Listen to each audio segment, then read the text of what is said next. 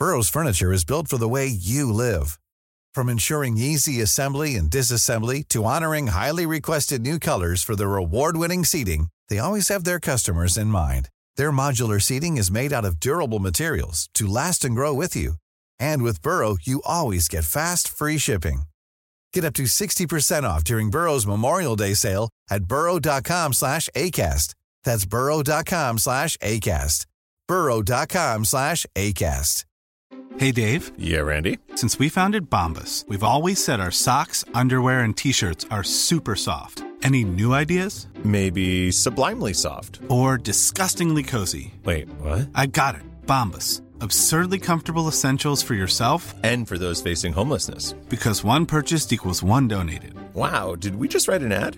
Yes. Bombas. Big comfort for everyone. Go to bombas.com/ACAST and use code ACAST for 20% off your first purchase.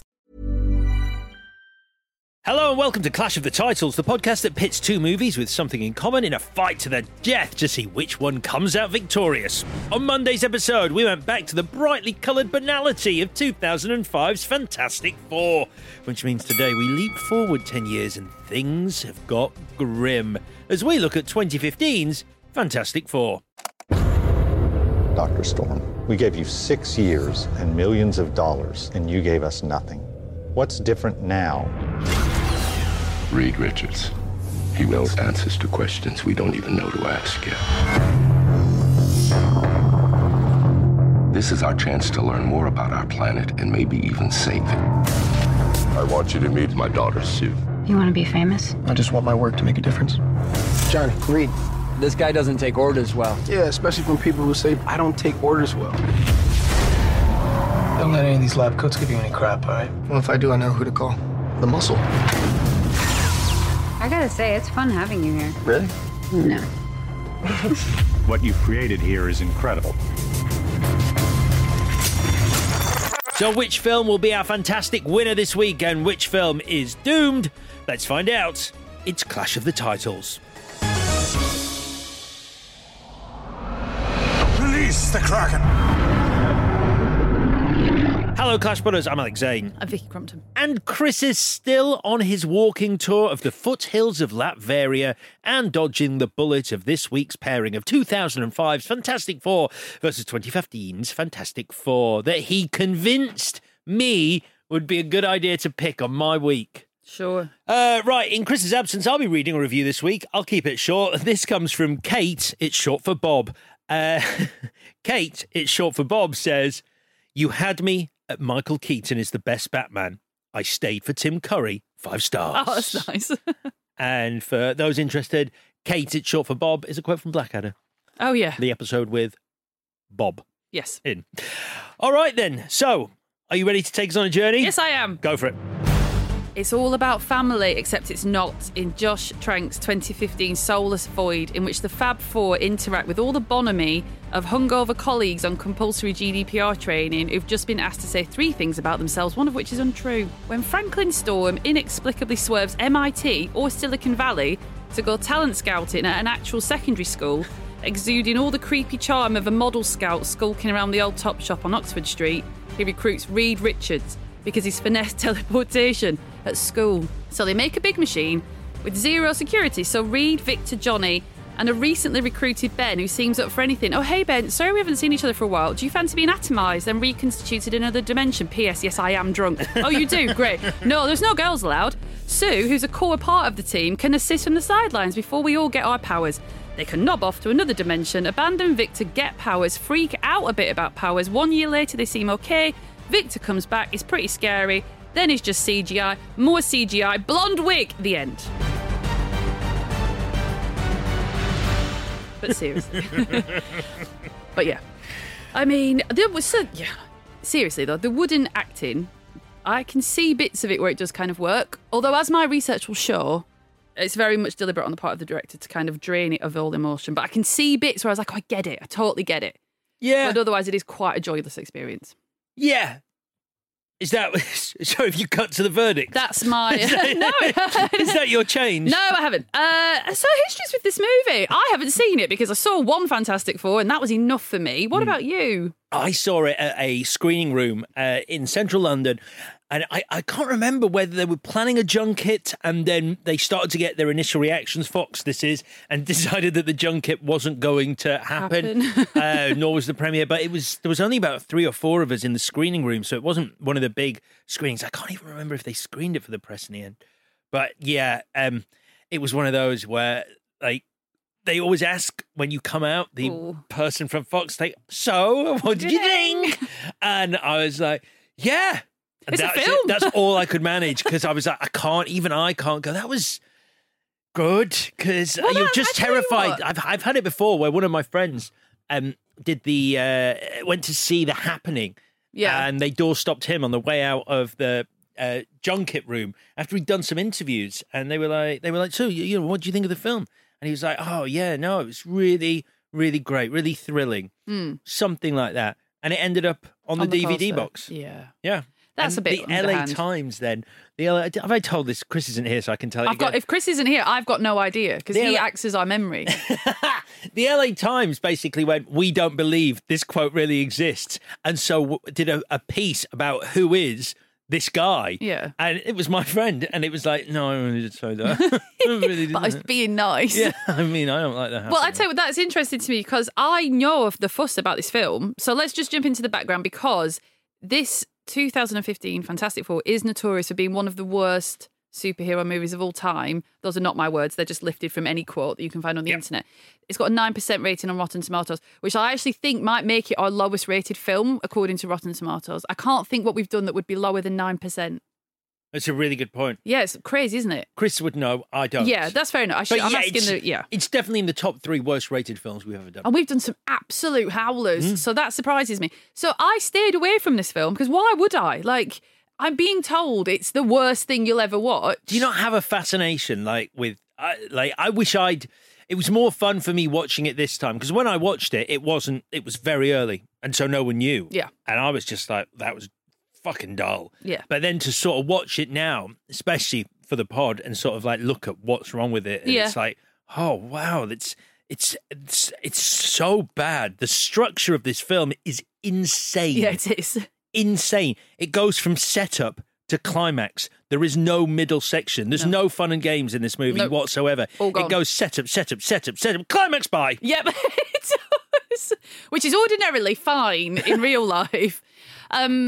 No, I mean, if I tell you what, it's churlish, but if it had been an hour and a half and a shit film, I'd have watched it out of like professional curiosity. The minute you go over an hour and a half, I'll have to wait to be forced to do it for this, basically. It's daft. I mean, it's one of those films that you can imagine it being 2.5 hours long because no one knows what to do with it, apart from they didn't have an ending. So, I mean, this is the thing, and I don't know whether your research is going to, I read a little bit around it as well.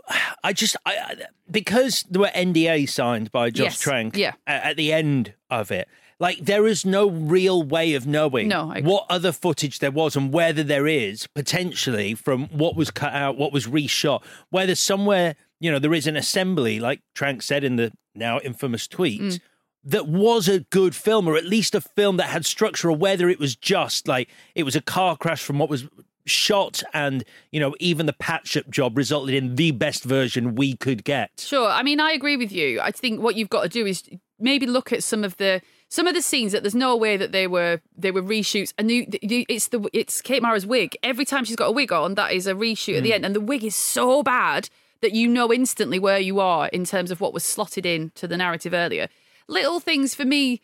It's fine that it's a superhero film, but just little script things that it does, your film might not be on the most solid footing anyway. I was taking the piss, but Franklin Storm goes to a secondary school and says, you've perfected teleportation and you're a genius, and yet you think this sand is from China. So what is it about the sand that makes you think it's... Because then Kate Mara's like, we've done analysis, and this sand is isn't from fucking outer space, or it's from another dimension. And why are you an adult man... Read at a children's science we've fair. Literally got 7 years later. I looked at the kids at the beginning. I was like, tops, they're 10. But they're not. I think they're more like 8. So what? He's 15, 16 years old. He's not. And then what the fuck? So that to me is like, it undoes the idea a bit that, well, somewhere there's a great version, because even the other version is still going to have that scene in it. Yeah. It's the script thing, as always. Yeah. And that's the thing. I mean, God, reading round like what Josh Trank wanted to do and what he didn't want to do, it undoes what I said on Monday's show, I guess, a bit, because like I'm not sure what you can do with the Fantastic Four, and clearly he had in his head like, I want to do this much darker, grittier like version of these characters. And the reason I sort of half want to believe that if he'd been left to his own devices and hadn't maybe, you know, gone a little bit nuts in inverted commas during the making of this, you know, he might have found like hit his stride at some point and made an auteur's vision for this film. Well, this is the, you know, it's not, we'll get into it. There's some things that you're like, okay, that's your fault. There's some things like, oh, it's the studio's fault. So like, go back to 2012. Everyone loves him, Josh Trank, at this point, because he's done Chronicle, and that made 123 million from a 12 million budget. That means you're minted. Like, everyone wants you. Yep. So he got offered Venom. He got offered a spy thriller at Warner's. Basically, the point being, all the studios want him. He got a Star Wars gig, although everybody gets one of them at some point. If you're a young man and you make a good short, someone gives you a bit of Star Wars, then maybe takes it off you later. So anyway, he's like, no, I'm going to do Fantastic Four. And then Fox got to Jeremy Slater. Jeremy Slater developed Chronicle with Josh Trank, but when I say developed, I mean they sat around and smoked loads of weed and talked about it, because Jeremy Slater doesn't get writing credit. But it's not as chill this time, so there's a few quotes that say Josh Trank acted as a buffer, in quote marks, between Jeremy Slater and the studio, which kind of means he didn't give them the notes that he... I mean, it seems a bit daft, but I mean, okay. I think Jeremy Slater actually went on record and said that the notes that Fox were giving Josh Trank to pass on to Jeremy Slater about the script, he says he didn't get 90% of those. So basically, by all accounts, Josh Trank had his vision for what this film would be. I see. And anything that Fox said that went against his vision, he simply didn't pass on to his writer, Jeremy Slater, which then obviously created a massive friction between the studio and the screenwriter. And the screenwriter's like, I don't know why I'm doing your notes, and he's just not getting them. So he leaves, as you would, because it's risking your career, I think, at that point. And then you get Seth Grahame-Smith, Michael Green, T.S. Nolan. And then you get Simon Kinberg, and everyone's like, oh no, because he's X-Men Simon Kinberg, but it's a significant rewrite at this point. So then we're starting to shoot, basically, but it's not for the good reasons, it's for the bad reasons. Because similar to Roger Corman and that debacle, apparently Fox was just afraid of losing the rights, and so they want to move forward and they have to start shooting at a certain time, otherwise the rights are going to go back. So you've got this shitstorm where you've got a script that isn't ready, and then you've got behaviour that can be challenging, allegedly, from Josh Trank, who, I mean, in fairness, you'll read a lot that say that the Fox wanted Josh Trank's Fantastic Four, not just Fantastic Four. He had a vision and all the rest of it. But studios, they always say that until it comes out. They're not getting what they want, and they're seeing the rushes, and it's not, you know, and then they start to meddle. And this is where I don't think, currently, maybe, you know, in the future, people will start to talk. I mean, there's drips that keep coming out here and there, but it's impossible to say at this stage just how much of it was Josh Trank's fault on the ground and him dealing with the studio and him being in the headspace he was in when he was making it, and how much of it was him destroying his own thing or not, you know, not doing the prep, not having the script, whatever. How much is on him, and how much was the studio's meddling that created this sort of war of attrition that resulted in a shit movie? Exactly. Did you read the news that Josh Trank was apparently quite challenging on set, so he was telling the actors when to blink, when to breathe, making everything really flat, which we'll come back to when we talk about the film. But everyone was pissed off because he was living in this rented house and he had dogs, and he had 3 dogs, and they just chewed up this house and allegedly caused $100,000 worth of damage. So everyone's furious. The studio's furious because someone's got to pay for that. He would show up late. There's this other thing, and it's the classic like internet fuss about nothing, I think. He built a black tent around his monitor. That is normal. That's just how you do it. It's so weird. That being everywhere. It's like, yeah. You mean the black tent that goes around the monitors that people watch on a set? That black tent. Yeah. Well, maybe he built it himself, and that's weird to you. Yeah. He was actually helping out. You know, it was a busy day. He was like, "I'll put up the tent." They're like, "Oh, look at him. Yeah, look at him with his black tent. You can do everything, Josh Trank. Constructing your black tent."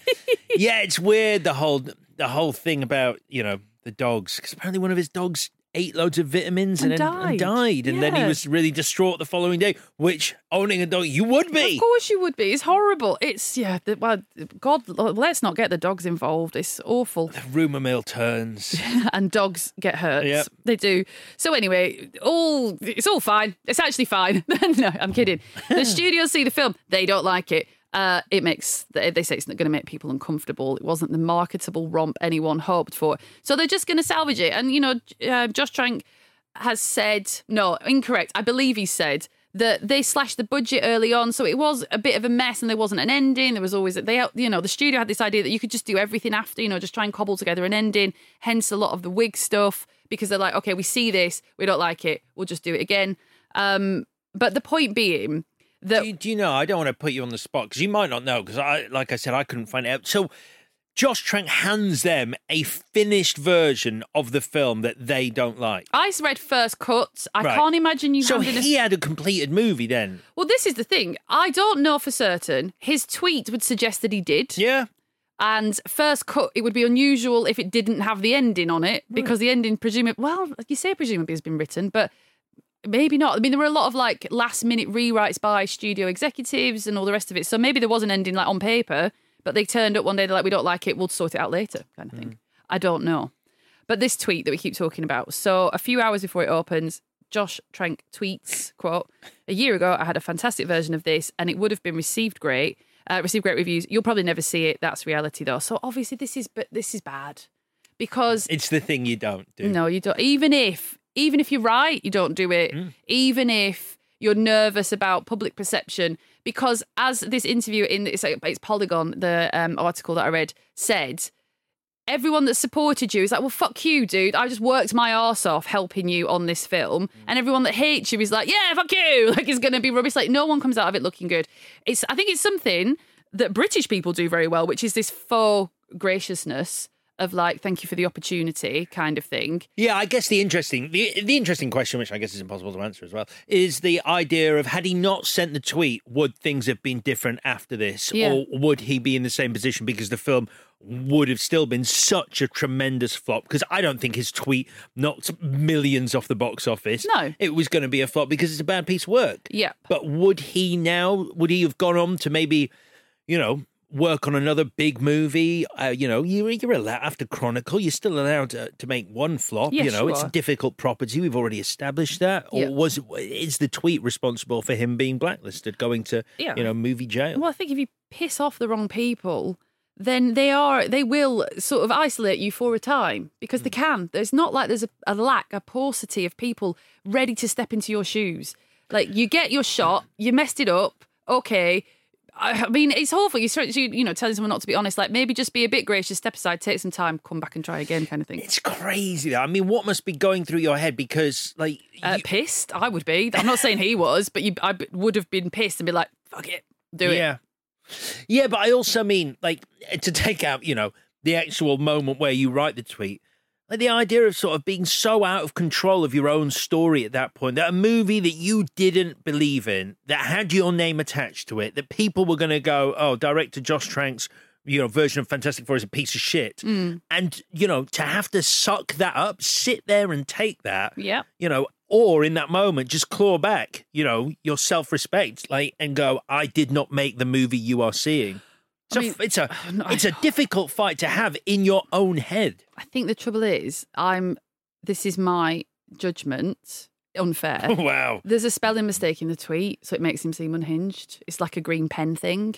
So he's misspelt received. So I think, no, distance from you, Josh Trank. Because if you're going to do it, read it first. He hasn't read it. If he'd read it, he would have corrected his spelling, I'm sure. I think. So it seems like a rant, and you don't want a rant at that point. You want a measured response to sort of set out your stall about what's happened over the last year. I guess you have to take a breath, let the, cards fall where they may, and then sort of go, okay, let me now, in the clear light of day, tell you my version of events in a responsible way. Yeah, let it settle down. Fuck this movie! Before anyone has even seen it. Yeah. All right. So let's not fuck this movie. Let's talk about this movie. You don't use social media? I've done it before. I've tweeted nothing like really bad, but I've tweeted pissed. And like, you know, the beer fear after you've had a big night out, you're like, oh shit, what did I say? It's sitting there on social media, like, that makes me feel delete. Can you delete it? Yeah, you can delete it, but then everybody knows you. Everyone's always seen it because you go to sleep thinking it was the best tweet in the world, and it's suddenly on a hangover. You go, what was I thinking? It makes me want to cry thinking about it. Because as we get older, the anxiety of a hangover isn't even, it used to be, I definitely did say something ridiculous and bad, and I'm going to have to do a bit of work to come back for it. But as we get older, the anxiety is, I didn't even say anything, and yet I feel shocking. It's awful, isn't it? Yeah. The beer fear. It gets worse. Yeah, it really does. And it's so unfair. I think it's maybe because your friendship circle is decreasing as you get older. Mine certainly is. And so you're sort of like, oh my God, I don't have many of these left. No, I know. I should try and protect the ones I have. Whereas when you're 25, this is like a slash and burn policy. I'm like, did I offend you? Don't care. Yes. I'll go get another friend. I got 6 of you. Yeah, I've got a spare. Of course I've got a spare. Exactly. And but anxiety, like I was feeling like it the other day, and I knew I'd done nothing because I was running it, and I was like, it's fine. So I was latched onto the most ridiculous thing, which is like, I didn't say thank you for that piece of cake or something ridiculous. They don't care. Yep. Anyway, less of that. It's making me feel anxious. Anyway, so the film, Reed and Ben are kids. And Reed's a genius, but Homer Simpson doesn't believe it. So, and then Tom Hanks' son tries to beat Ben up. What is going on? Yep, it's clobbering time. Sort of a weird nod at that stage. I do think in this early section there's a little bit of like Goonies magic, a little bit of suspension of disbelief, because you've got young Reed and Ben and they've got a teleporter in a garage and it looks like the 80s, even though it's ostensibly 2007. A little bit. This is, to me, I started watching this film at the early screening I went to, and I was like, this is going to be brilliant. This is so infused with that Amblin magic. Yes. It was like Explorers, E.T., like, you know, Goonies, like you said, it's all there. And I was like, oh, they've done something special with this. Because it's not easy to capture that in like a modern movie set in 2007 without making it look like the 80s. Exactly. I think it's a strong start. I do. So then 7 years later, did we cover this privately? Did we say when we were recording, do they look, why are they, they're not men? I can't remember. I don't understand why 7 years later they have aged 10 or 15 years at least. So the thing is, so Miles Teller is Reed, Jamie Bell, right, as Ben. So when I first saw Jamie Bell in this, I was like, nope, wrong. And then as the film goes on, I was like, with the voice and stuff, like, I got it. And I felt bad for thinking it was wrong. But you haven't seen Billy Elliot, have you? No. So did you have those same feelings? Were you like, Jamie Bell, fine, no problem, I buy it. Like, he's meant to be the muscle and the protector. Yeah, I mean, I haven't seen Billy Elliot, but I'm aware of Billy Elliot. Yeah. I think he just looks a bit, I think his skin's too perfect to be the muscle. Yeah. He looks so smooth and boy-like. He does, doesn't he? He's got a very boyish thing about him. Yeah. Even now. So. I hate tying an actor to that pivotal, the role that was just beyond a breakthrough. It's like a smash. But I don't think he's done other work. I don't think it's even Billy Elliot. I just don't think he's quite right for Ben Grimm, what you imagine Ben Grimm to be. Although I grew to like it, definitely. But. I don't really understand his relationship with Miles Teller's character, with Reed either. So when Reed goes to college, or the Baxter Institute, what's Ben, his manservant? Why is he carrying all the bags? I thought they were. It's sort of, their friendship. No, if you do not have a best friend, you go, do you want to just carry on my bags? Yeah. It's like, is it because Ben's strong because he'll become the thing? Are we? I have to say, I was surprised when he's like, so I'm going to go now. Because it's what these two films both do is they do lean into that very supportive best friend role, which is quite a reductive role because all you were there to do is to make your best friend look good and you have no interior life and all the rest of it. And the classic scene where Ben is looking out of the window and he's like, I've already lost you to the city. Like almost like they're a couple, like, you know. But then I was like, are you not staying? Did you not get a place as well? Like, why are you carrying this man's bags? Well, he didn't get a place because he's not a scientist. Mainly, for the best minds in the country. So, dubious, questionable scene where we're at a school science fair. Franklin Storm talent spots Miles, sends him to the Baxter Institute, Baxter Foundation, whatever it's called. So weird. So many questions. Why are you in my school? As we said before, if you're such a genius, how do you not know the sand isn't from China? What is it about the sand that leads you to believe it's from China? But also, like, this guy just comes up, like, Franklin comes up and goes, hey, you are great. We've just found a way to send stuff to another dimension. And do you want, it's like, well, sorry, what? You found... Is this news? Is this That's out true. there in the world already? Is it so sort of like, yawn? Yeah, we watch the news. Are they just sending stuff to another dimension regularly? Why is Reed just like, yeah, Are you not like, sorry, you sent something to another fucking dimension? I thought this was just going to China. This is and huge. I was impressed by that. This is mad. It's a weird scene. So yeah, they're at the Baxter place. Reed meets Sue, as we said before. Rude she to him. listens to Portishead 10 years after everyone else has stopped listening to Portishead, so that's good. Wait, when is this? This is 2017? I still listen to Portishead. Yeah, but not in the way if someone's like, if someone said to you what you're listening to, you'd lie. I think at that point, you'd lie. I don't think you'd be What like... would you say? Oh, anything. I don't know. What Ace would of I Base. say? Ace of Base. Yeah, always. Yeah, Hadaway, like I usually am. I like that song. It's a great song.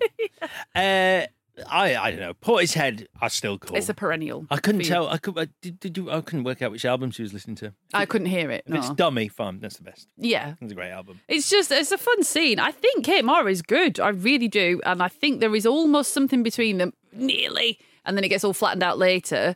And I was with her. She's talking bollocks about patterns. It's not that there's no patterns in music, but she's like, that's what I do. It's like, what is that? Like, you're at a science institution. But I thought her performance was good. But what is she meant to be? So is she meant to be a sort of... I really hope she's not just, I'm his daughter, and so I hang around here. Is she like a sort of like a spiky kind of like, don't try and hit on me or whatever. Don't try and talk to me. She's like, you're so fucking predictable. You just want to be famous. Everyone's predictable. Yeah. Is she like, I'm just about the science and I have no emotion? I'm just not sure what she's meant to be, because she's very confrontational with Reed. Yes. So it's almost like she hates him. Like she hates him, like she doesn't want him to be here, like he doesn't deserve the position, or is it because he's just sort of like trying to talk to her about music and she's not up for small talk because she's so work focused? There's so many what ifs, and because the movie doesn't have a script that like elaborates on anything, you're like, I just don't get it. She just seems really spiky. Yeah. And also there is something he sits down in front of her unasked, and he doesn't stop talking. And it's like she's got her headphones in. She's done that thing of like, I'm obviously listening to music. She's been polite, and then he keeps going. And to me, when that's happened to you in real life, where someone just keeps... Did I not tell you? I did tell you this, didn't I? What? The other day, it's after I left you. It was late, weeks ago, and I went home, and I was on the DLR platform. And I did tell you this. I had a book in front of me, and a man came up to me and went... Are you reading a book? And it's in my fucking face. And I lowered it because I was like, Jesus Christ. So I went, yeah. What's it about? I was like, oh, it's about trees. Oh, I love trees. I was like, this isn't happening to me at 40 years old. Go away. I mean, I need to know. So is he similar age, younger, older? Do you know what? He might have been. This is me being a dick. I'm pretty sure he was younger. He probably wasn't. We'd had a bit to drink. He was, I don't know, he's probably 100 years old for all I know.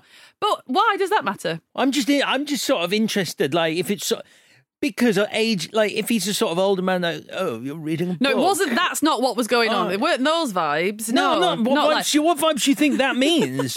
I mean, like, I wrote that book. You know, so like an older person who just likes to chat. A lonely older person. Yeah, there's nothing in it. They're just like, oh, you're reading a book. No, that's not what happened. That's not what happened. Oh, you're reading a book.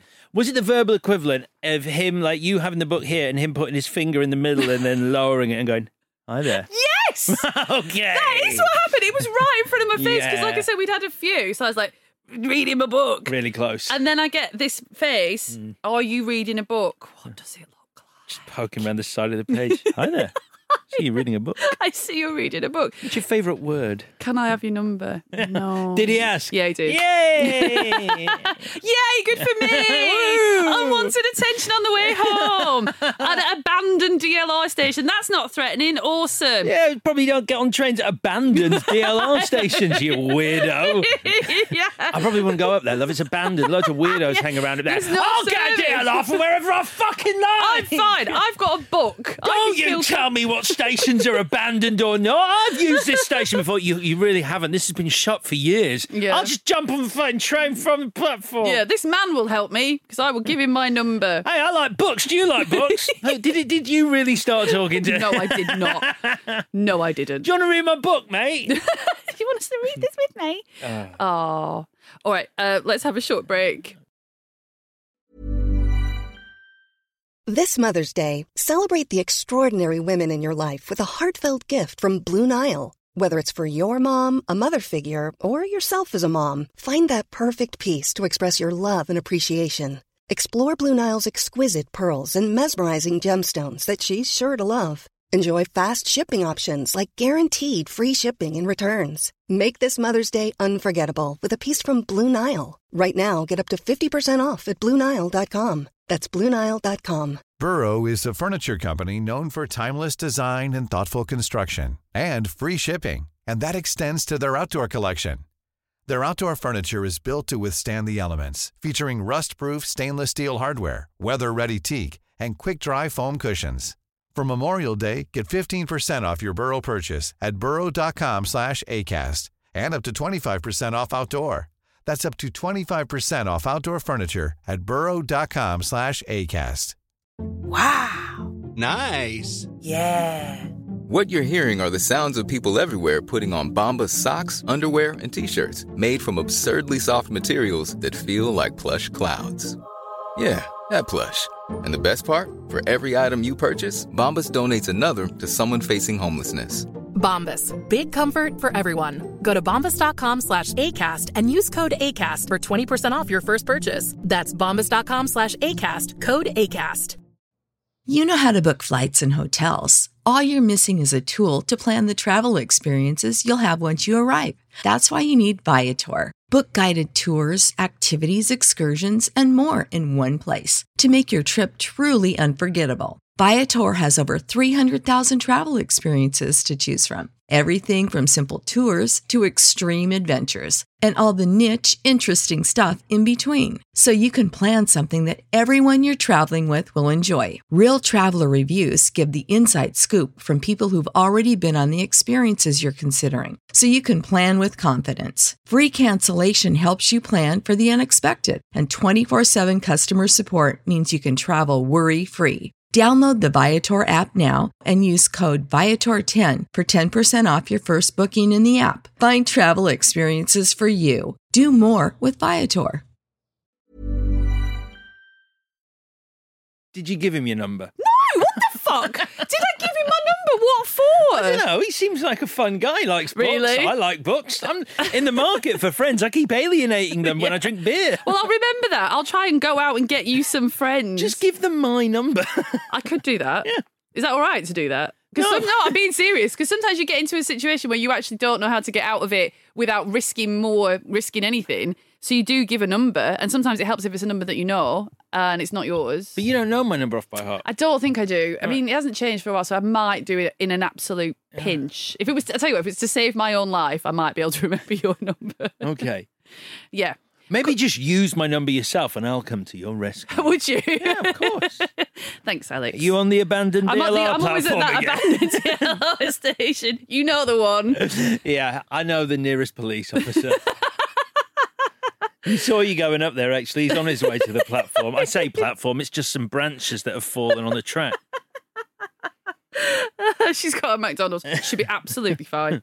She'll be fine for 20 minutes. Anyway, where are we? So, Franklin wants Victor and Reed to work together to build a big machine and uses his daughter as bait, which I thought was a nice move. Holy will shit. Susan be there? Mm-hmm. He doesn't say, but will Susan be there? Yeah. Yes, she will, son. Calls everyone son constantly all the time. There's another weird thing. So the Fantastic Four, as they will become, but also Victor here, they're kids. You know, Franklin says all the time, you kids are the best. There's no one better than you. And they are kids. And I did find that it's weird at some point. It tips over to weirdness that this man, this older man, is championing these kids so much when there must be more grown-up people in the world who are as smart. It's quite, there's that. And he keeps calling them his children. And that's like, at the point he says, where are my children? You're looking for all of them now. So are you only focusing on Johnny and Sue? Yeah. Or have you started going, well, I've decided Reed is my child as well. Everyone is my child. Yeah, Ben's my child. I just love him. I just love him so much. We get Tim Blake Nelson at some point here as Mole Man. All good. And then, so anyway, let's meet Johnny. He likes cars, not motorbikes this time, but he doesn't like his dad, sort of. And then his car is on fire. Ooh, foreshadowing. Then we get a building the machine montage. And the most emotional high point, the biggest signal to you that they are friends, is that they share a takeaway. Of course. Which you never do with people you hate. It's such a trope. And I've noticed it always seems to Ghostbusters, that's in Ghostbusters. But it's always Chinese takeaway. Do you know why that is? It's so that you can hold the food with chopsticks, which says you know how to use chopsticks so you're not an idiot. But you don't have to actually eat anything because watching people eat is gross. So it's just Kate Mara holding a piece of sweet and sour chicken, but you can't see a woman eat because blah. So she's just holding it and laughing. But the same equivalent here is always curry, I think. In the UK, if you have a takeaway scene, it's mates over a curry. Yeah. But it's always Chinese in America. Yeah, it's always. Like a lot, either that or pizza, but that's a different vibe. Chinese is a work thing. It's like, we're too busy to cook because we're working. That's but true. We can eat this food fast. Yeah. Yeah, you're right. Yeah. You're right. My first sign of trouble here is that awful, pointless, seemingly interaction, other than I guess it's not pointless, but the bit where just the conversation that Kate Mara, so Sue and Reed have, where Reed, which way round is it? Yeah, okay. So Sue goes, I'm adopted. And Reed goes, I know what that's like. And she goes, you were adopted? He goes, no, I just wish I was. So rude. Which is like, that is not common ground. That is not a way of going, no, but... It's actually really disrespectful to her lived experience of adoption. Oh, my God! I'd be like, what? Yeah, and she goes, I was born in Kosovo. And he goes, don't have an accent. No, like I said, I was adopted. He's like trampling over like every opportunity she's giving you. Bearing in mind, she already said, I don't like you because I was listening to Portishead. And now, like, he's like, oh, I get being adopted because I wish I was. So it's the same thing, bitch. I know. And that's the thing as well. Again, man writers, rather than her going, what the fuck did you just say? That's not the same. Yeah. She's like, oh, okay, cool. Yeah. Why? And then she sort of appeases him. We go, you don't have a fucking accent. Are you sure, Kosovo, love? And she goes, I don't. And actually does an accent for him like a dancing monkey. Yeah.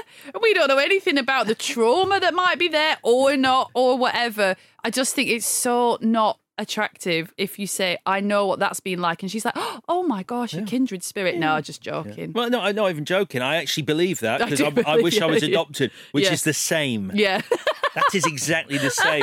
I spent my childhood wishing I was adopted. So you are. So I wished I was you.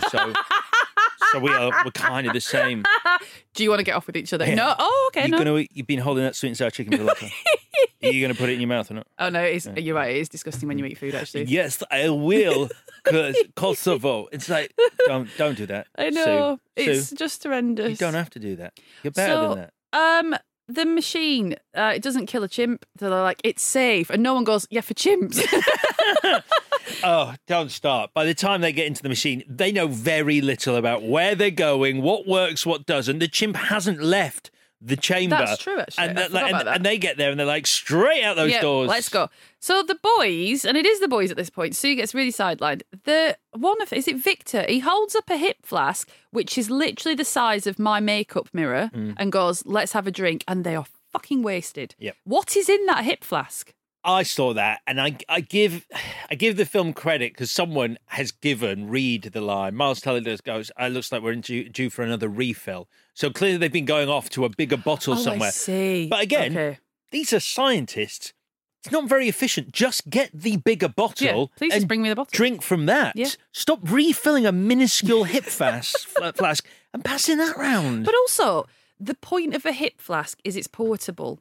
So a normal size hip flask. I thought the only reason it could be is that you need to sneak it into the lab. And so he's got a mini one that they probably don't make. But a normal hip flask is small enough to be discreet. That's the point of them.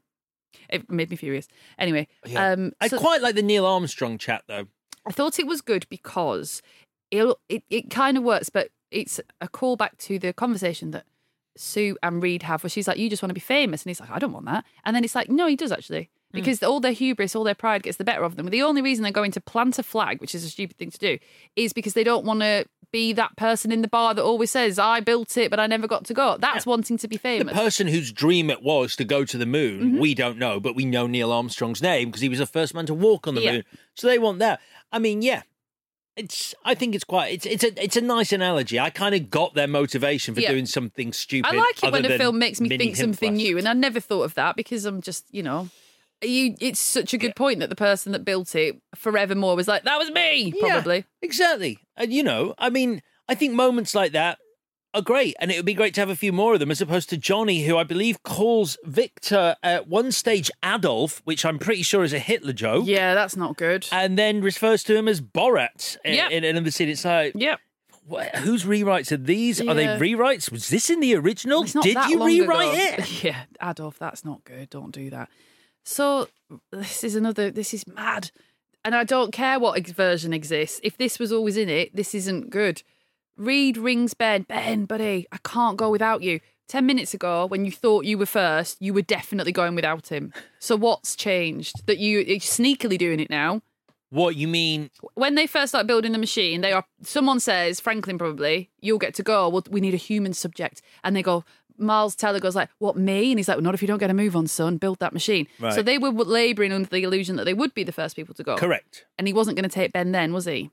No mention of it. So now he's ringing him saying, I couldn't possibly go without you. But you were, though. You were always going to go without him. Yep. So bullshit. But maybe that's intentional because, But also he's pissed now. And he's probably, it's that thing where I love you, mate. Yeah. Come with me on this mission. I'll never do it without you, even though you really would. I was about to. Yeah. Yeah. But I'm drunk now and I'm a little bit scared. So you should come with me. And he turns up super quick. Don't know the distance between the Baxter Foundation and that's weird. Ben's house. But there we go. So anyway. Although you got to imagine it's quite close because, I mean, the school that Franklin is prowling when he picks up Reed and Ben isn't far away. It's probably within his sort of catchment area. Unless he picks them up, he goes all over the place. So, But then, I mean, Sue probably does that work for him because she's like, I love patterns. So I'll pick where we go. I just couldn't believe this scene. So they get in the pod thing and off they go. And I was like, it's the Fantastic Four. And I know who they are. And now you've left the woman behind? That's absolutely mad to me. It's mad that everything she gets caught up in is not her fault on any level because she didn't choose to go in the pod and she didn't choose to be... She's helping out, but it's so much better if she's like, wait for me, obviously. She's not even helping out until they get stuck there. Yeah, until they get... So it's not like... She's not even part of the mission. Yeah, or part they of don't the fun. ask her and she goes, look, I don't want to go. She's not even asked the question. Nope. It's only when they get stuck there and they contact her that she sort of goes, oh. It's not the end of the world to leave the woman out. It happens all the time, but it's the Fantastic Four and she's part of the Four, not Victor. Mm-hmm. So she has to go to the planet. Yeah. It's basic. Anyway, she doesn't. The boys go to the planet. And then Victor kind of feels it up, I thought. He sort of sticks his hand in a pond thing and gives it a little... So touches it up, he does. And the planet doesn't like it because it didn't give its consent and it explodes. And then Victor sort of explodes inside his suit and that's all very good. I liked that bit. Do you? Yeah, I do. I think it looks good. I think it looks scary. I think, yeah. All right, yeah, granted. I think I'm overcoming just how ridiculous what they're doing is, how stupid they are. They're like, look at that glowing green goo. Let's follow it. Let's abseil down a mountain on this strange world and go see what's over there. I mean, I get the enthusiasm because it's like, we're scientists. So it's like, oh, new science. It still reads a little bit like, you're not that drunk. You're not drunk enough to do this. You're not drunk enough, no. So they leave Victor. And then Ben gets hit with rocks and Johnny gets hit with fire and Sue back at home gets hit with some force. I do think Ben not being able to close the door is quite scary. There's that vibe where his door keeps sort of flapping open. He's like, I can't close the door. And it's too late because the pod's taking off and then all the rocks get in. Yeah. To me, that's the idea. I think you can equate that fear to with lots of real things. Being on a roller coaster and you know, and the thing not being able to go down. Oh my God, don't do that. That's terrifying. And then the roller coaster starts. You're like, no, my thing's not. Yeah, you're so right. When I first saw it, I was like, that is so silly that you can't shut the door. But it brings it back to the real and relatable, and it is terrifying. God, yeah, everyone must get that, mustn't they? Like, is my carriage the one that's not going to lock this time? Ooh. Yeah, I remember being on one of those real cheapo fairs where it's a guy who looks like, you know, he's sort of made out of leather and he's smoking. And he puts you. It was one of those rides where there's like a centrifuge, where it's just the velocity that keeps you pressed against the sides. But I'd never been on one before, and when they put this dirty bit of string across in front of me, and I'm like, that can't be everything that keeps me on this ride. And then he sort of lights a cigarette and presses go, and then fucks off to talk to his mate who's running the Jodgems.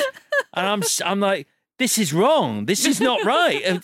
Has everyone else just got a dirty bit of string?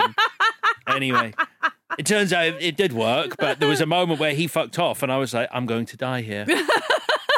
This isn't even an urban legend because this actually happened to me. But when we went to a fair in Blackburn when we were kids and we were drinking, I don't know if I was drinking actually, but my best friend at the time, she got shit-faced on cider and black, White Lightning actually, and blackcurrant. And we went on that spinny round thing and she threw up. Oh, yeah. Yeah. And it did happen because it happened to me. And it's not like everyone got covered in it. Uh-huh. We were a little gang of three and it went all over this other girl and not on me. And she was fucking livid, obviously. But it was brilliant.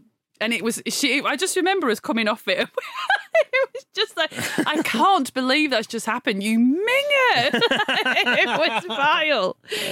Oh dear. So anyway, it does make those fairs more fun, but there's always the risk of someone vomiting or death. Yeah, or sexual assault frequently as well. They were pretty ropey places. Yeah. I don't think we go to fairs with the kids, but we got the kids only. I don't think I'd let them go to one where there's just teenagers roaming around. They're not safe. I went on the House of Horrors, the sort of where you walk around like a ghost house, but you walk around it. Mm-hmm. And I swear to God, the scariest thing was the idea of the really weird bloke who was at the front desk, following you in there. More than any skeleton that had been there 30 years and just went, yeah. You were like, what if he comes in here? Yeah, it just whispers in your ear. Are you lost? I'm here too. I like you. Anyway, we don't find out what's happened to Reed, as in we can't guess until he's crawling towards Ben and he think he's freed his trapped foot, but he hasn't. You're stretchy now. So shit. So then we're into lab tests and then we're into the body horror thing fully. So this is the thing that Josh Trank was according to some reports, paid to do by Fox, and this is what freaked them out in the end, is that it is full body horror in terms of, in keeping with the rating. So the heroes are in pain, it seems to me, disoriented, not happy. And I think it's a really good idea. I really like it. 100%. That first shot of Reed, just brilliant. All sweaty and clammy, in agony. Dealing with the fact that his limbs are massive and so vulnerable as well, sort of lying there. And this is, I can see why they don't like it because this is your hero. This is Mr. Fantastic in inverted commas. And wow, it's a really bold shot. There's an inherent ridiculousness in stretchy arms and stretchy legs. There just is. And it made it not ridiculous. It made it scary, which I think is good because if you can't nail the comedy, which the 2005 one doesn't, then I think they did nail the body horror element of this. I just think it doesn't, and lots of people think, it doesn't quite go far enough. So what a nightmare that would be for a human being to turn into a ball of flame and all the rest of it. But you don't experience the nightmare through the eyes of the people that it affects. Primarily in this scene, it's through the eyes of Franklin, which is what a nightmare it is to see your kids in that state, which is not the same thing as finding yourself in that state. It's all, he reacts to his son, and you're supposed to think, oh my God, your child is on fire. Yeah. But you're not with Johnny to be like, shit, I'm on fire. Agreed.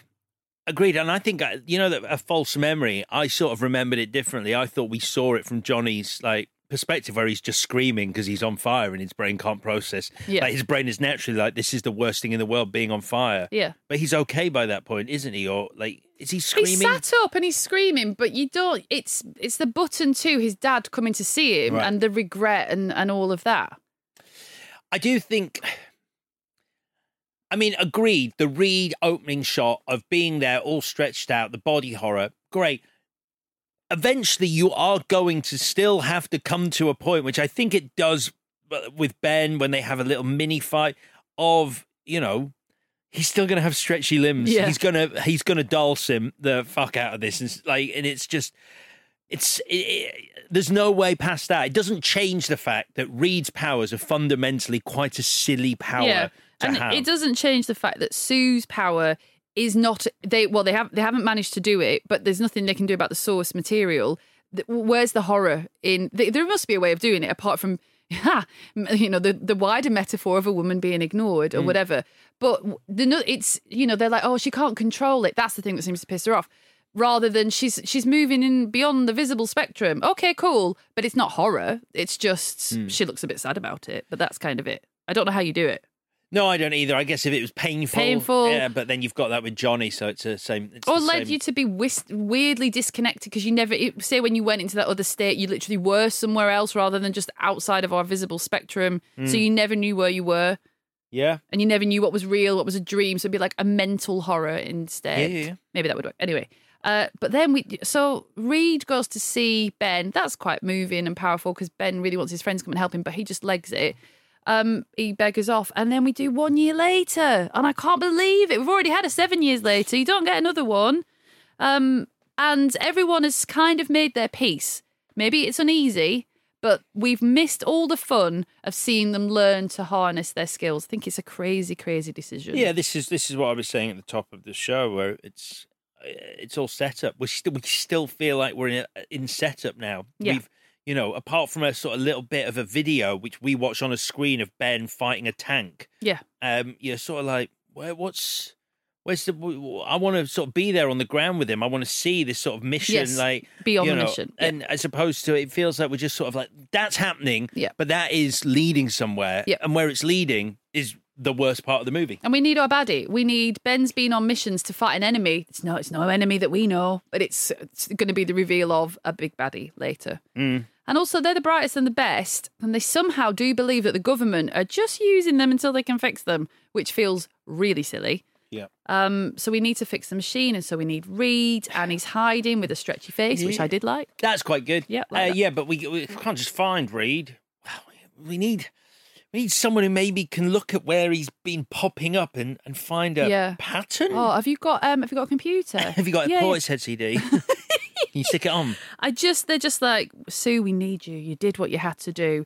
An algorithm could do it in 3 seconds. It doesn't take her waiting to spot his, not being funny, quite obvious, what Captain Nemo name. It's fine. I don't know. No, it's not fine. They have to do it to put conflict between them. I betrayed you. It's crap. Just do it a different way. And also, let's take a look at the fact that this is a superhero movie which thus far hasn't had any action in it.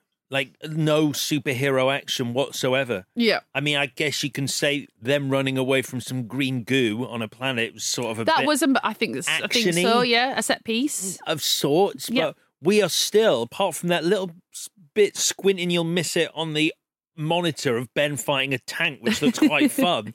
This is entirely bereft of action. Yeah. So, Sue monitors Reed's behaviour for patterns. Literally, Netflix does that every day, but never mind, she's the best.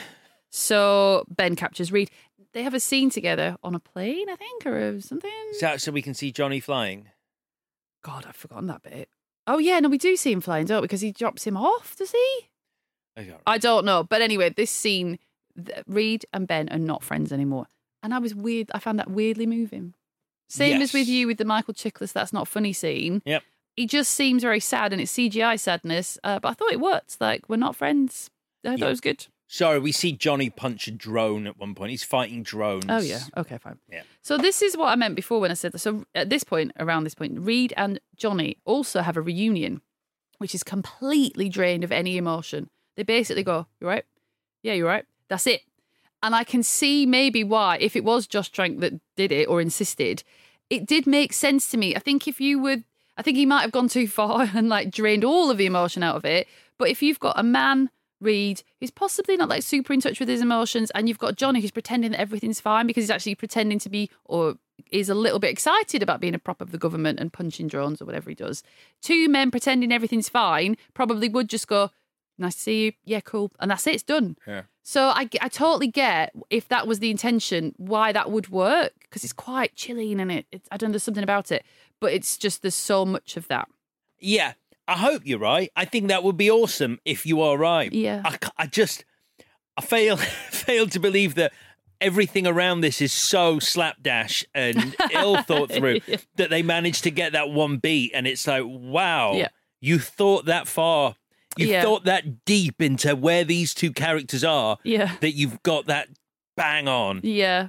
So we're off to find Victor. He has fashioned a cloak on his planet, despite there being no fabric available, and his suit is melted to him. So it's not like his suit has turned into cotton. Let's be honest, like 2005 Doom looks much better than this Doom. Doom looks terrible here. I know a lot of people say that on the internet. I liked it until I got fatigued with it. At first, I liked it. I did. So basically... I think the description of it is better than what we're seeing. The idea that his suit has melted to his body is a horrific decision, like, to word it in that way. And that's like, ugh! Yeah. But when you see it, it sort of looks like unfinished. Smooth, it needs to be a little more, flesh and, like, fabric entwined. Yeah, you're right. It looks very plasticky. Little nod to, highly paid writers. When they bring Victor back to Earth, some wag goes, his biochemistry is off the charts.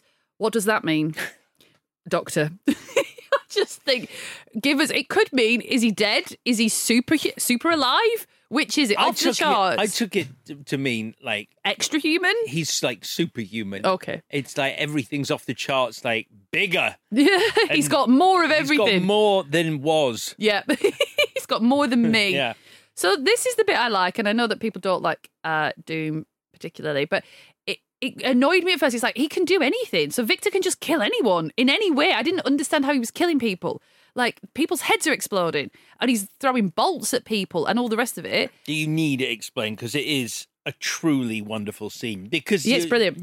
This was still what was it here? This must have been a PG or a... I don't know. I don't either. It will have been a PG-13 in America. It won't have been any more than that. But this is... It's really nasty. Scary. Yeah, it's really scary. This is like, just walking along, just popping brains out. And it made me believe that this is a person, this thing cannot be stopped, which is what you need. And he says words to the effect of, if this world has to die to save mine. So it's like, oh, awesome, big tick, because there's a bad guy now. Like, you're going to kill the world. Okay, cool. Yeah. Rather than just go after 4 people. Yeah. Brilliant. And he kills Franklin, which is good. Is he Victor, or is he the planet? Or are they one being? Because he says something like, if this world has to die so mine can survive, so be it. And you're like, well, that's not your world, is it? Unless Victor's gone mad and has started to think that's his world because he's been trapped there for a while. Or is he the living planet now, embodied as Victor? Yeah, good point. And he goes, there is no Victor, only Doom in a little while. So I'm a little bit lost as to what's happened to Victor. Well, I suppose they've synthesized so completely because he hasn't had any food for a year. We know this. Yeah. There's no food there. So he must be sustained by the planet. So maybe they're just one and the same thing. So this is where it gets really out. I lost the thread. Victor wants to make a black hole or something. Otherwise, why has he gone to Earth to go back again? Victor has to do X, so the X happens, so we have special FX at the end of the movie. That's all it is. It's like, what nonsense. I mean, there's lines here which are just like, he wants to do this, so this will happen. It's like, we just need a big CGI finale because nothing has happened really for about an hour and a half. So you know that this is a reshoot because of the wig. The Fantastic Four, they're not that yet, go back up there, back to the other dimension. And then Ben gets covered in rocks. Reed is like forced to the floor. Johnny gets all burnt. Sue gets crushed by a bubble.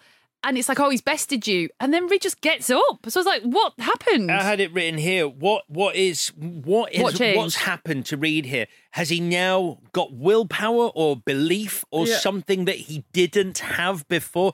Unclear. His strength that he finds, his inner strength, somehow gives the others tons of inner strength. They have time to make a plan. This beam thing shreds Victor. That's the end of him. Terrible tacked on scene at the end. Appalling non-banter where they choose their name. The end. Yeah, and also, I mean, we touched on it in Star Trek Into Darkness last week. Another ending where thousands die, and if not thousands, hundreds of people are sucked to an alien world and left there once the black hole shuts, but the Fantastic Four get back. So that's fine. It's like just really dark like, when you count the bodies. Yeah, I like the effects when the trees get sucked into the whole thing, and then you're like, oh, there's cars there, and they just like ping off the motorway. I mean, there's people in those cars. It's serious. Yeah. Yeah, I mean, so I didn't go this far in my research. I assume they thought they would get a sequel, because otherwise, what's the point of buttoning it all like that? Oh, undoubtedly. Isn't that mad? I mean, look, any studio is still going to roll the dice. They can watch this and go, eesh, that's it. But you never know. People are stupid, though, right? Yeah, we think they are. We think people won't still go and see this piece of shit, you know. And again. Yeah, and therefore, yeah. And so everyone rolls the dice in favour of a sequel, despite what they've just witnessed. Well, on that note, so you know more about this than I do, but what's the, is it a post-credit sting with... Oh, shit, I didn't even stop for that. What's that now? What's the big film that's... Doctor Strange! Yeah, right. This is a spoiler. There's a mad spoiler. Are you going to do it? No, what? Well, yes, we'll bleep his name already. If you don't want to know the spoiler from Doctor Strange, the Multiverse of Madness, then... probably stop listening now and then come back. I'll ruin it another time. Fast forward it in the next 30 seconds. You got 30 seconds to do this bit. So anyway, 30 seconds. At the end of Doctor Strange, John Krasinski pops up as Mr. Fantastic. You haven't seen Doctor Strange, have you? No, I've seen the bit where John Krasinski. It's not at the end; up. it's in the middle. Oh, is it? Yeah. And he gets killed by the Scarlet Witch. But everyone's of course. Yeah. So there's a lot of froth about would Marvel do that to you?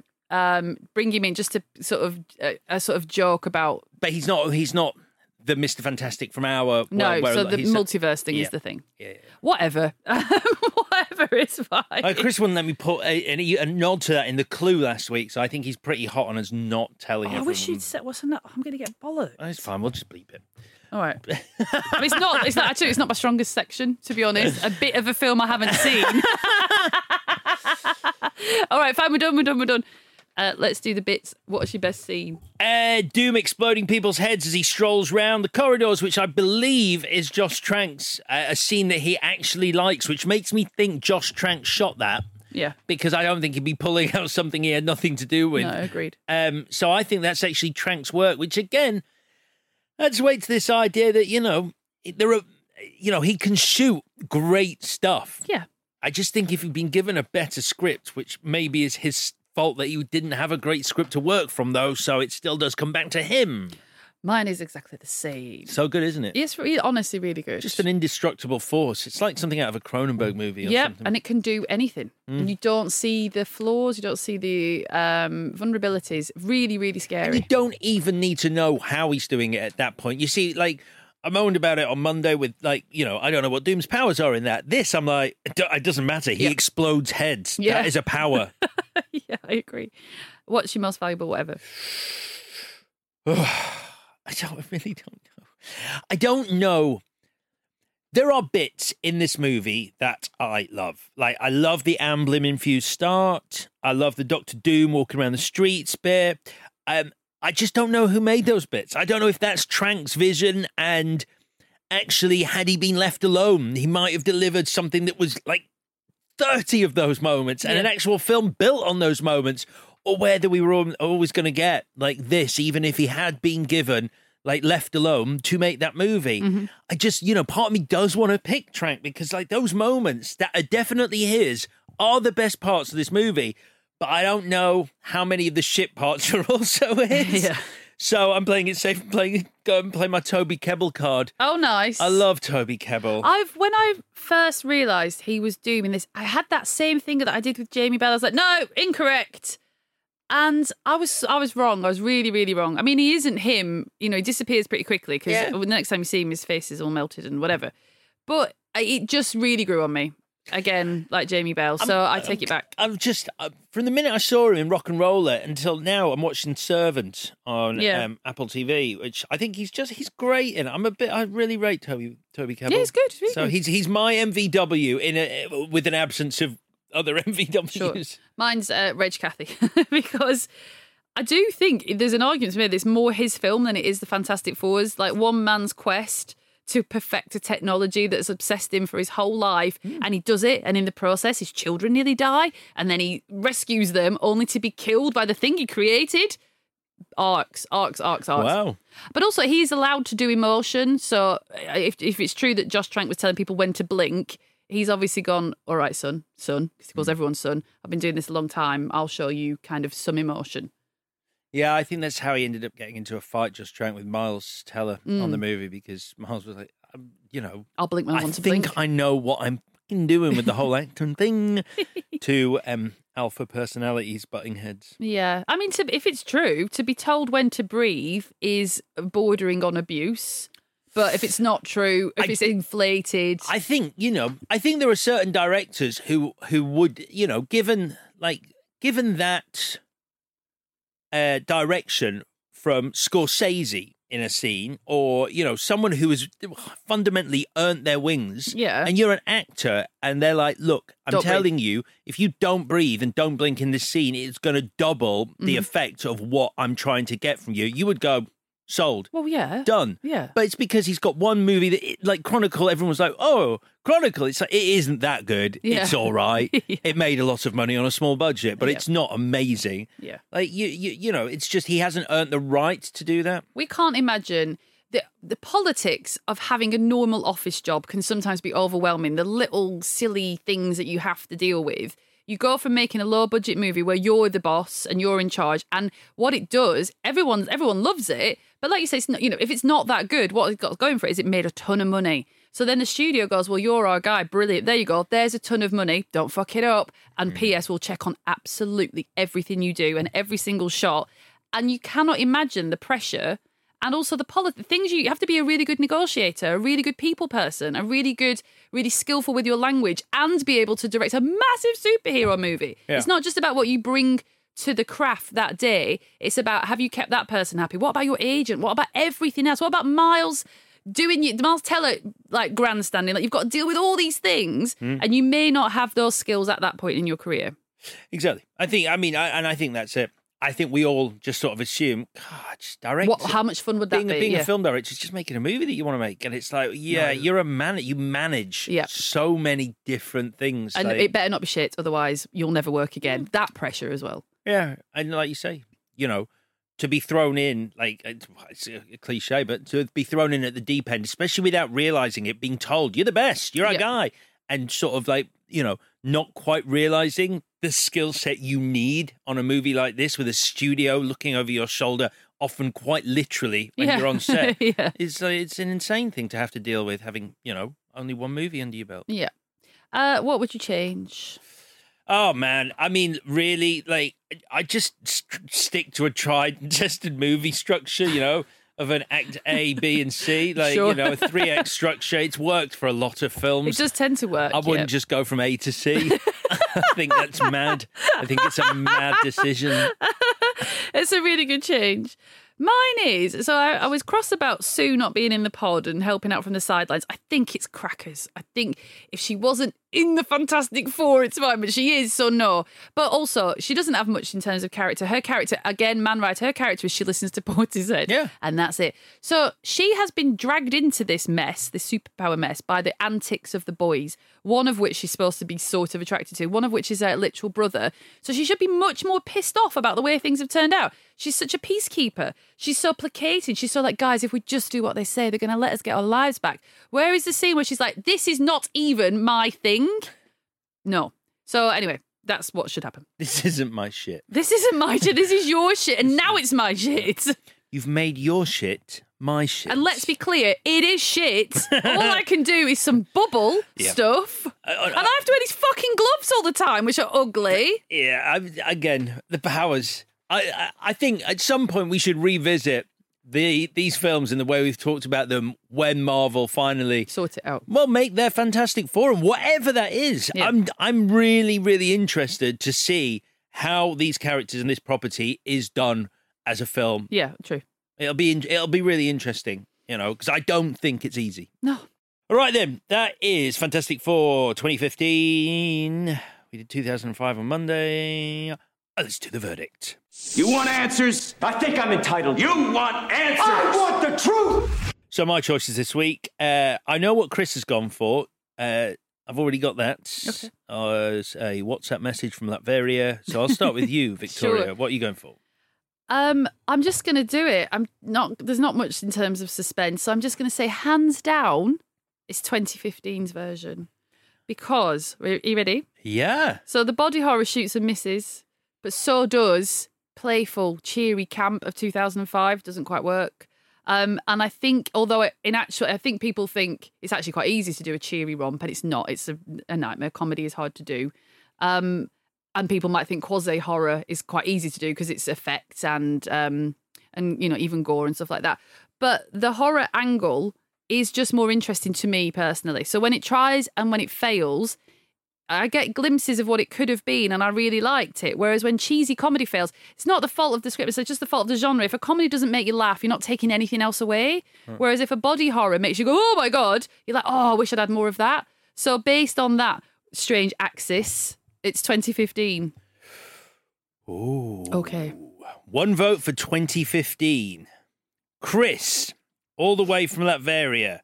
I wish we could bring him in live right now. It sounded like I was going to do that. Chris is here, live from Latveria. Chris says, I'm voting for the first one, 2005. It ain't great, but it's nearly fun. More recent one goes the serious route, which is fine, but then you've got to make me care about the characters, which it really doesn't. Felt like a slog in the way that Batman feels like a slog. Taking down the Batman. Taking down, just to put that in context, Chris Tilley has just referenced Josh Trank's 2015 Fantastic Four in the same breath as the Batman. Wow. As feeling like a slog. I'll tell you what, Chris, this just bigger swings when he's not in the studio. Yeah, but I tell you what, this is something his brother said to me the other week. He would have made a fantastic agent and he would make a great PR man. He's not here, and yet we're all going to be talking about him because of what he just said. Isn't that true? Don't you think he'd make a good Chris? If you're listening, he'd make an amazing agent. That man, he hustles like no one I've ever met. And if you are on his team, you're on his team. Like, he will talk you up no end. All for 10%. I'm just saying, I can help make it happen, Chris. So if you're interested, just WhatsApp me. Yeah. Okay. Annie's voted for 2005. You voted for 2015, so it's down to me. Nice. My choices. I wish I cared more. No, I do. I really did actually think long and hard about this. So I hate 2005's Fantastic Four because it's so utterly banal. It's a paint-by-numbers movie that has no heart and some pretty bad performances. It feels like it was assembled by a computer told to make a superhero movie for tweens, is what I felt. Yeah. It's wallpaper cinema to me. That said, 2015 is almost not a movie. It really doesn't work as a film. Like you genuinely feel like after, like, when the climax arrives, you're like, what? What have I been watching for this long? When is anything going to happen? Anyway, structurally, it's all over the place. Yet there are moments in it. The body horror, the Amblin Goonie style opening, that just give you this glimpse of a better movie that might have been. And ultimately, if I stopped right now and tried to think of a single sequence from 2005's Fantastic Four, I'd be hard-pressed to pick one. There are two in 2015's that I think are incredible sequences. So I can't believe this, but I'm going for 2015's Fantastic Four, which makes 2015's Fantastic Four, with its 9% on Rotten Tomatoes versus 29%, maybe it's even in the 30s for 2005. 2015's the winner. Ooh, it's just not as bad as you think. It really isn't. It really isn't. And I think a lot of the reviews at the time and its current Rotten Tomatoes rating sort of became part of the bandwagon of let's fuck this movie because the directors fucked it. So who is there left to defend? Exactly. You know, we don't care about the studio. And if the people making it hate it, then it's a free-for-all. Yeah, It's fucking sharks and blood in the water. Yep. It's just not that bad. It's not great. It's not that bad. 2005 is as bad as you think. Yeah. 2005. I think the weird thing is someone is trying to do something special with 2015, and it is a failure. Yeah. But they're trying to do something with it. Yep. Whereas 2005 is so content with its own mediocrity that it's offensive. It's offensive that it's so self-satisfied because it thinks it's done its job. And I don't like that about it. Okay. Great. All right, then. That was good. Okay, we are done. Oh, I wonder if we'll get some stick for that. Cool. I don't know. Look at you. Maybe. Cool. Find me on the abandoned DLR platform, bitches. Say it to my face when I'm reading a book. I'll be right there. You fucking push that book down out of my eyesight.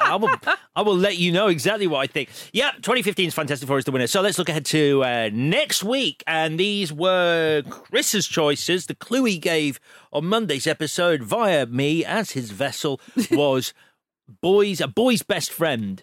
Is not a dog. It's not a dog. Not in this instance. No. It's either a talking poo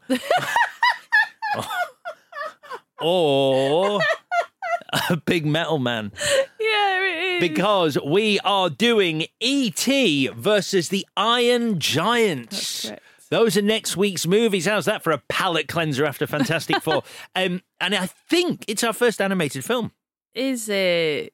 Yes. It is. Yeah. Oh, no, you know. Sorry, is that professional being broadcasting? gracious. Yeah, that's what you do. Being gracious. Being gracious to who? To me? Yeah, sort of Why? like, because I didn't think if you knew or not, so I was sort of like doing the whole like, I think. And so, but I thought you knew, so I thought you could then confirm to me. I could sort of go, I think it's... I don't know what we did 2 weeks ago. It's just in and out. It really is.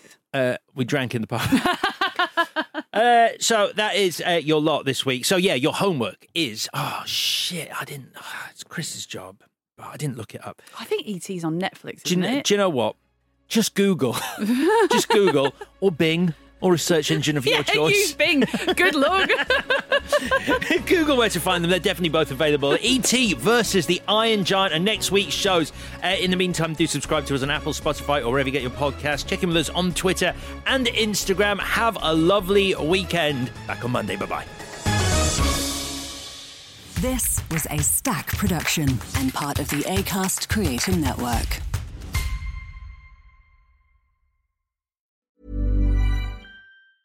Even when we're on a budget, we still deserve nice things. Quince is a place to scoop up stunning high-end goods for 50 to 80% less than similar brands. They have buttery soft cashmere sweaters starting at $50, luxurious Italian leather bags, and so much more. Plus, Quince only works with factories that use safe, ethical, and responsible manufacturing. Get the high-end goods you'll love without the high price tag with Quince. Go to quince.com/style for free shipping and 365-day returns.